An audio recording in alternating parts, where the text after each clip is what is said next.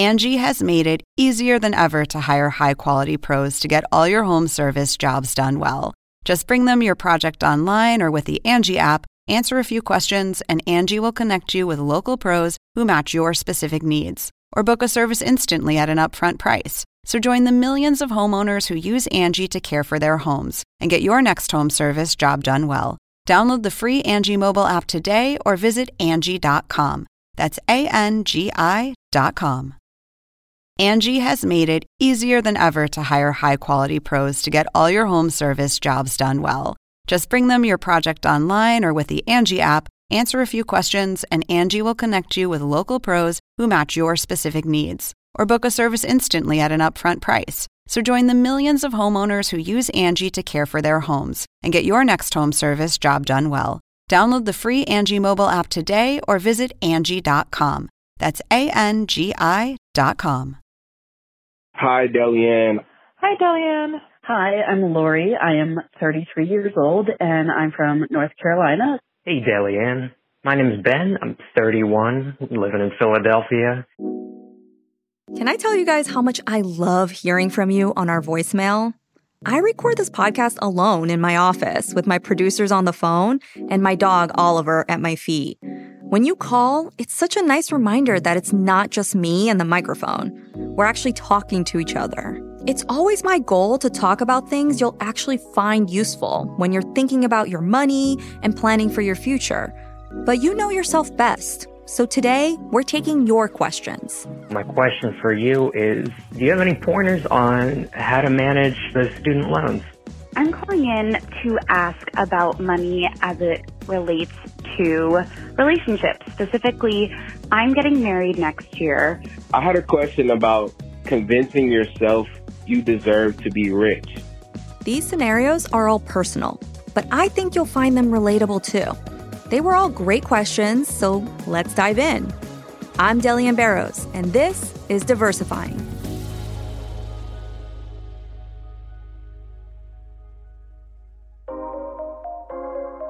First up, we're hearing from Melissa, who sent in a question I see pretty frequently in my DMs. Hi, my name's Melissa. I'm 29 and I'm from Fort Wayne, Indiana. I loved your first episode, but I also find myself sitting here wondering, how in the world do I start investing when I can't even keep my head above water? Like, what do I need to push to the side in order to invest even the few dollars that are in my bank account right now? Where do I start? Melissa, thank you so much for calling in with that voicemail. And I'm so glad you brought this up because a lot of people are struggling living paycheck to paycheck and thinking, how am I supposed to start investing living this way? And the first thing I want to tell you is that your priority should be on bulking up that emergency fund that is in your savings account. I don't want you jumping straight into investing and throwing the little money that you have into the stock market. So the first thing I want to make sure is that you have a solid safety net, 2 to 3 months of expenses saved in a savings account that you're not going to invest. Once that is set aside, then you can start your investing journey. And really, I want you to focus on education, learning about investing, learning the terminology, the vocabulary. That all takes time, and you don't have to dive in right away. And then we're going to decide, okay, do I need to look at my budget? Do I need to cut expenses, or do I need to increase my income? Maybe you need to do both. Maybe it's not an either or thing, right? So I want you to think about not just cutting expenses, because that is no way to live. I don't want people to be miserable cutting expenses and then not enjoying their life. That's not the point of investing. I want you to also be thinking of creative ways to increase your income. So do you need to negotiate your pay at work? Do you need to ask for promotion? Do you need to change jobs? Start a side hustle? Start thinking of creative ways to increase that income, because that is how you're really going to make investing work for you instead of having to cut out every single dollar from your budget. And again, making your life miserable and not making this a sustainable process over the long term. The next question is on a hot topic right now, student loans.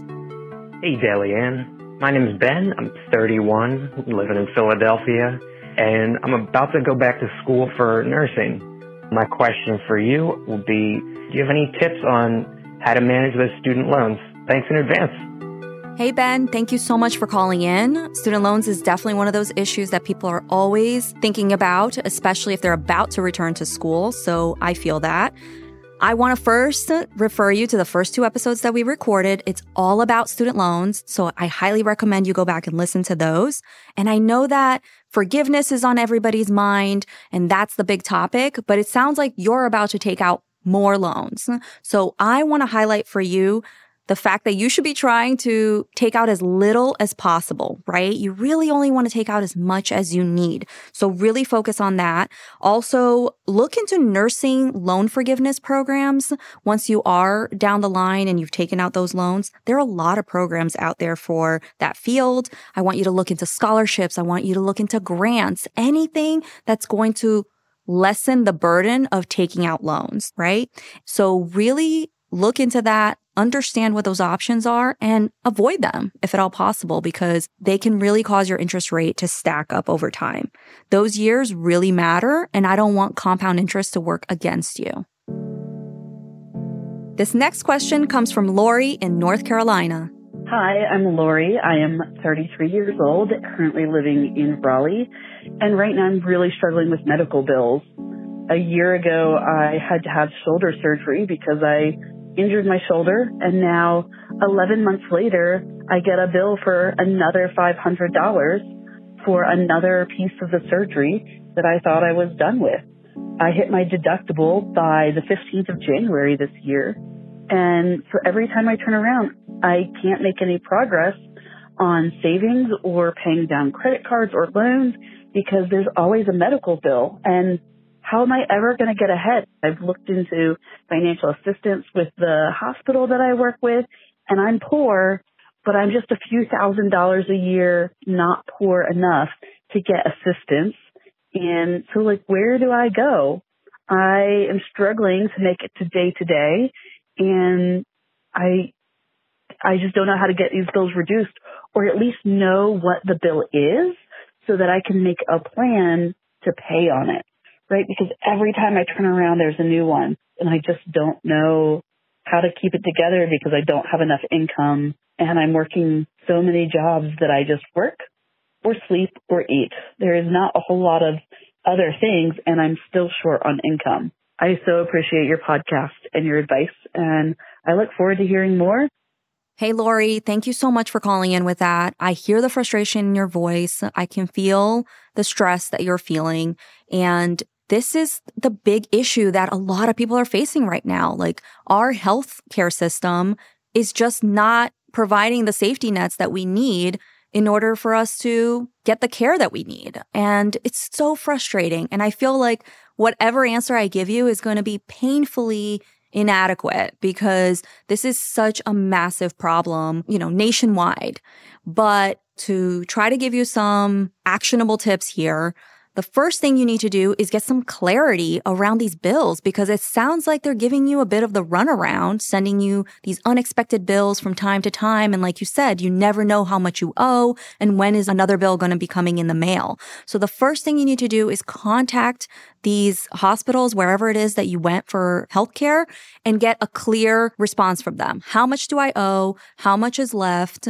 I keep getting these bills in the mail and I don't know where they're coming from. The second thing you need to do is understand that all of these bills are negotiable. So even though the bill says you owe $500, you don't necessarily need to pay the full amount. So you need to call them and negotiate those amounts. So if you want to offer $200 and tell them, hey, I don't have $500, but I can send you $200 right now if you will wipe the slate clean here. And if they agree to it, you get that in writing before you send over the money, and then you do that. So a lot of people don't realize how negotiable those bills can be. All right. There's also a lot of errors in medical billing. So you're going to have to play detective a little bit and do some digging into your bills. Did you really have this test? Sometimes they just throw things in there and it's inaccurate. I know that's crazy to believe, but it happens all the time. So you're going to have to go down the medical list and say, what are these things? And did I really have these tests? So Last but not least, you want to work with them on a payment plan. I hope that you're not having to put these things on credit cards because that's going to get you into real big trouble if you do that. Instead, you should be working on a payment plan with the hospital, with the doctors, so that you can find something that works for you and you're not constantly drowning. And also consider, any money that you may have like in a flexible savings account or a health savings account to help you cover some of these bills. I hope that helps, and I hope you find a solution that can finally get you out of this situation. This one comes from EJ, who has a question about his mindset around money. Hi, Delianne. I had a question about convincing yourself you deserve to be rich. I'm not from a wealthy or rich family, and at a certain point, I had to convince myself that I deserved to have money because I felt like telling myself that I was bad with money or money comes and goes was a way to cope with poverty and cope with my certain situation. And until I convinced myself that I actually deserved to be rich, I could then do other habits and different things like that. And I was wondering if you went through the same thing at all on your path to become a millionaire. Thank you. EJ, I absolutely love this question because it's definitely something that I struggled with. And I think it's something that's super common in communities of color, especially. We tend to think like, I don't need money, Money doesn't make me happy. And I feel like that is a defense mechanism because we're struggling so much. We have to accept the reality that we're in. And so we shun money as if we're above it. But we all know the reality of the world we live in. We need money to not only survive, but also for us to live comfortable lives. But I want us to go even beyond that, right? I don't want us to just survive and be quote unquote comfortable. We can also thrive and share money. That is why I think it's so important to get more money into the hands of everyday people like you or me, because money gets funneled back out into our communities, whether it's through donations, whether it's through helping a neighbor. There is a lot of power in that, right? There's also no shame in spending money on luxurious things. I've recently started flying first class for the first time in my life. And at first I felt so guilty about it. But then I'm like, wait, why don't I deserve this? What, like only billionaires deserve this kind of lifestyle? There's no reason why I don't deserve it just as much as everybody else. I deserve nice things too. And so that's really what I want you to take away from this is, to have a personal mantra where you tell yourself, hey, I deserve luxurious things just as much as anyone else. I deserve an abundant life just as much as anyone else. There's no reason why you need to accept struggle as your default. Thanks so much for sending in that question. I absolutely loved it. We'll be right back.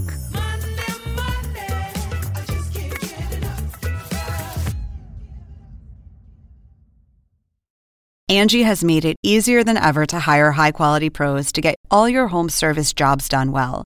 Whether it's routine maintenance, an emergency repair, or a dream project, Angie lets you compare quotes from multiple local pros, browse homeowner reviews, and even book a service instantly.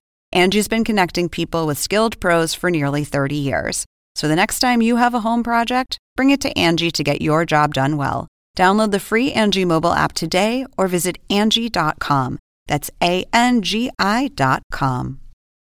The Assignment with me, Audie Cornish. Celebrities of all kinds are speaking publicly about their therapeutic trips, so to speak. It turns out there is a burgeoning industry ready to serve the new influx of people who find themselves turning away from traditional mental health therapy. The gap between what we know and what we don't about psychedelic therapy. Listen to The Assignment with me, Audie Cornish, on your favorite podcast app.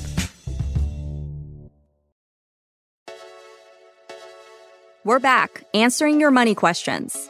The next one comes from Peyton, who needs some guidance on navigating money within her relationship. Hey there, my name is Peyton Bristol. I am 29 and I live in Brooklyn. I'm calling in to ask about money as it relates to relationships. Specifically, I'm getting married next year. My partner and I live together. We've been together for about 6 years now.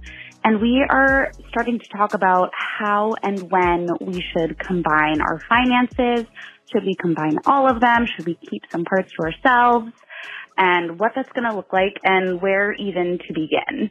He makes a good deal more than I do, but we still try to contribute to everything pretty evenly. So any help that you could give us or any advice, we would really appreciate it. Just don't know where to start. Thank you so much. Hi, Peyton. Thank you so much for calling and congratulations on your upcoming wedding. I want to encourage you to listen to episode 5 and 6 of the podcast, where we talk all about relationships and money.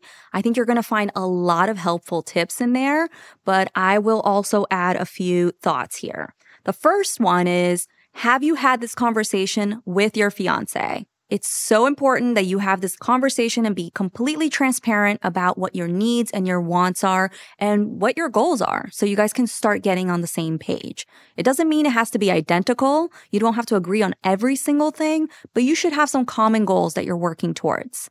The other thing that I noticed in your question was the disparity in pay. You said your fiance makes a lot more, and yet you guys are splitting everything 50-50. I suggest having a conversation around that. Is there some flexibility there? Does it make sense for you to have a more proportional split instead of 50-50 because his income is much higher? I think that that's a fair question to ask, and I think you should bring that up. At the end of the day, there is no one right way to manage your household finances.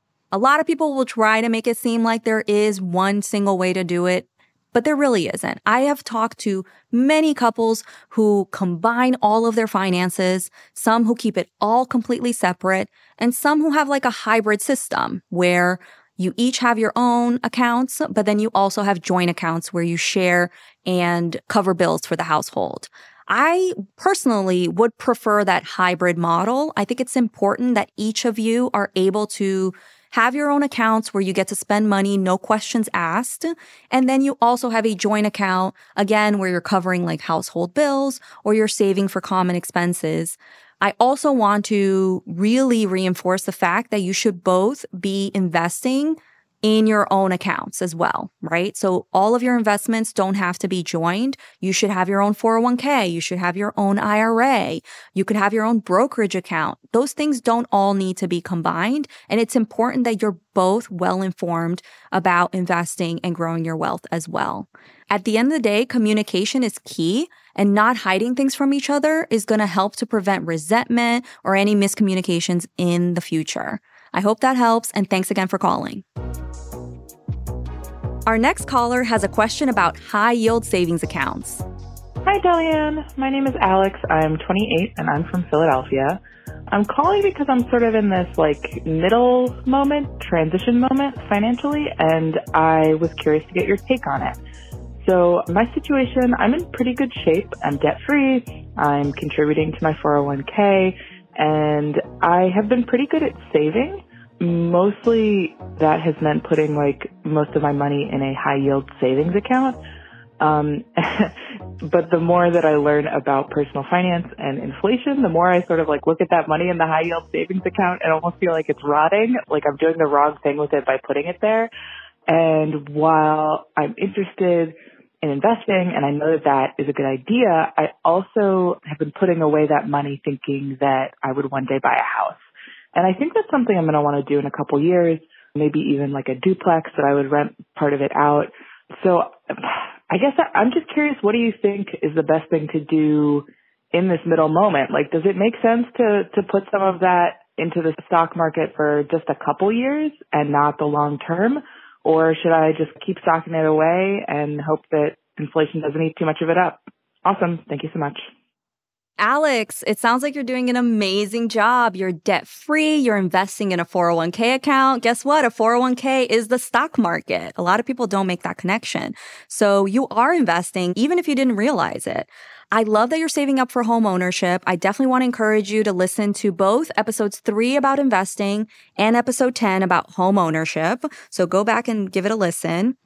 And as far as being in this middle moment, I'm not sure how many years out you are from buying a home, but assuming that it's 4 to 5 years, I want you to look into something called I-bonds, which are these inflation-adjusted bonds where you have to keep your money in there for a minimum of 1 year, hopefully at least 5, and you're getting some interest on it that's higher than what you would get in a high-yield savings account.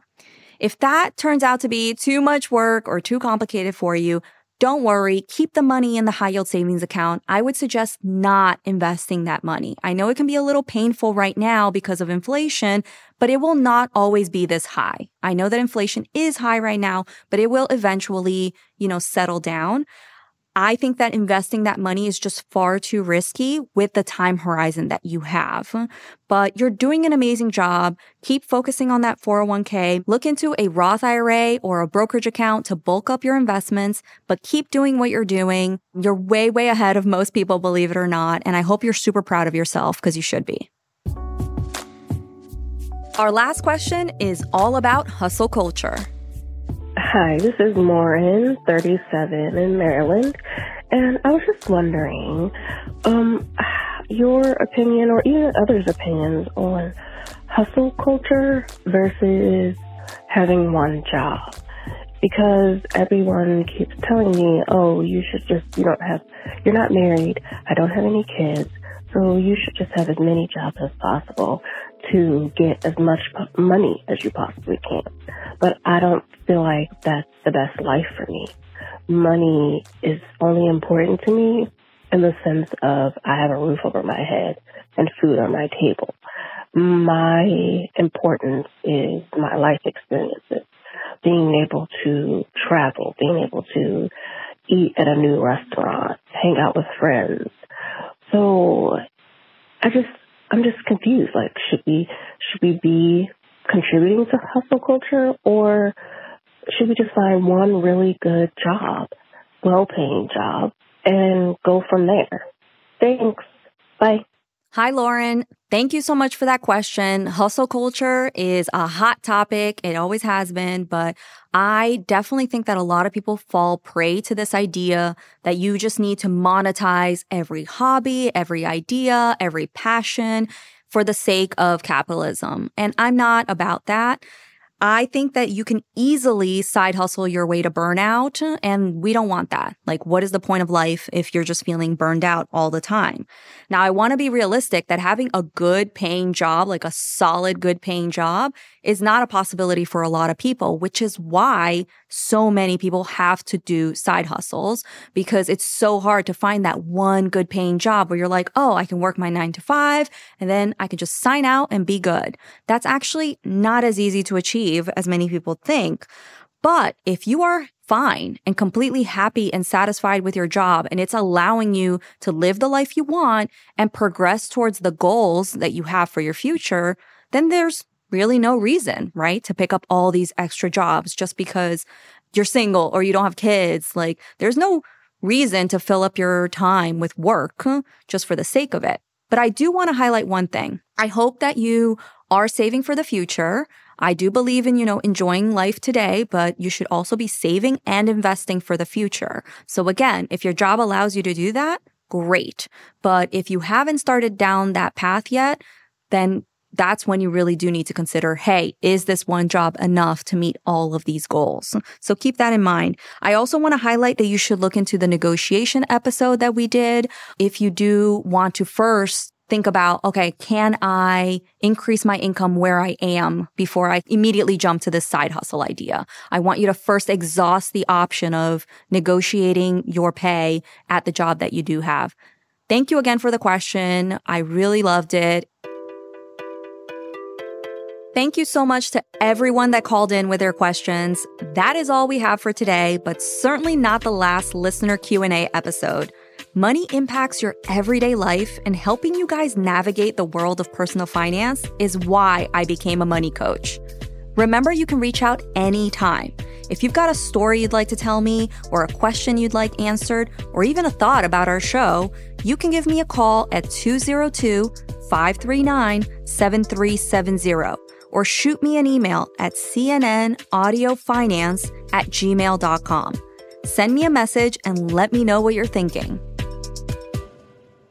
Calls for unions are popping up in grocery stores, warehouses, and coffee shops around the country. Next Monday, we're talking about organizing your workplace. Forming a union is a vehicle for self-help. It's a way to build solidarity. It's a way to have a voice for marginalized, vulnerable groups of workers, workers of color in particular, low-wage workers who are disproportionately workers of color, to band together to improve their working conditions. Make sure to follow us so you don't miss it.